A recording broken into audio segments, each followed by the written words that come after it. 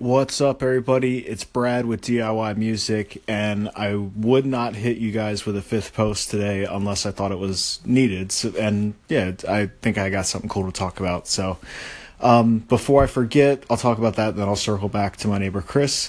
So, to expand on learning new things and trying new things, I think that it's so important because not only is there so much to learn, but you're going to make so many mistakes along the way. So just get them out of the way.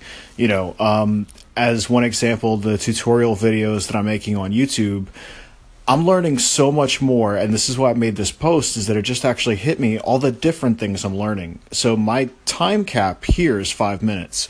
My time cap on Instagram for video is 1 minute. So I have to be able to not only convey a concept in 1 minute, which, as you've heard me ramble, this is 1 minute right here, and I haven't really conveyed a concept. So as you can tell, that part is quite difficult for me. But to convey a concept quickly and to, thinking about target audiences and stuff, and also for this, where I'm actually doing the complete opposite of, there's no target audience. The target audience is you, whoever's listening, and I'm so thankful for it. Just because we're all creative, we're all musicians, and that's what ties us together. The reason why I got into demographics was that Instagram is so hashtag based, and you can literally say hip hop or ambient music. So those are, two wildly different types of people.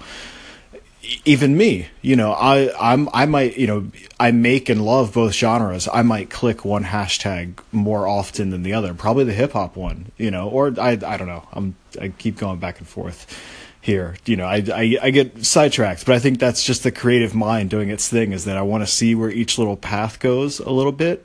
And I think that's probably why I kind of, it's a good thing, and that's probably another thing I need to kind of think about. But so on to my neighbor Chris. If you guys heard that, we were talking about ribbon microphones, and I listened back to the show, and I really liked it. It's for him schedule wise, it might be difficult, but and also it was a little bit awkward for me to be an interviewer, because we're still actually not fantastic, known each other for 20 years kind of friends. It's 2 months.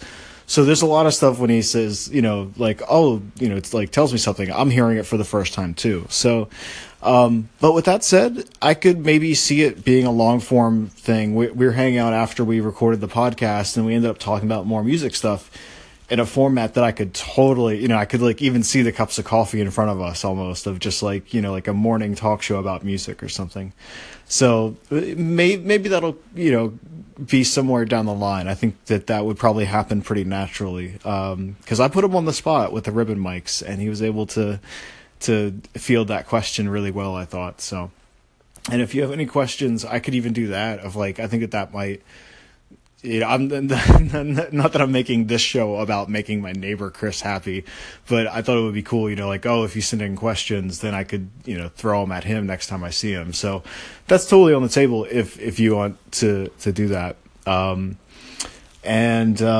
tutorial videos I do, those are on Instagram at the National Pool, POOL, and that's my main band, my main gig. And so a lot of posts today, and so just wanted to say thank you guys for listening, and and just for being a part of what I'm making here, and it's gonna evolve, and maybe slowly sometimes, maybe quickly sometimes, but I'm enjoying it again, so that's good.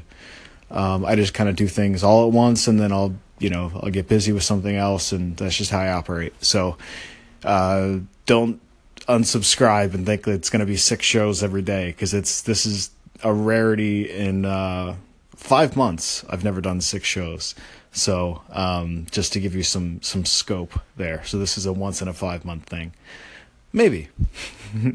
I'll talk to you later. Hope you're doing well.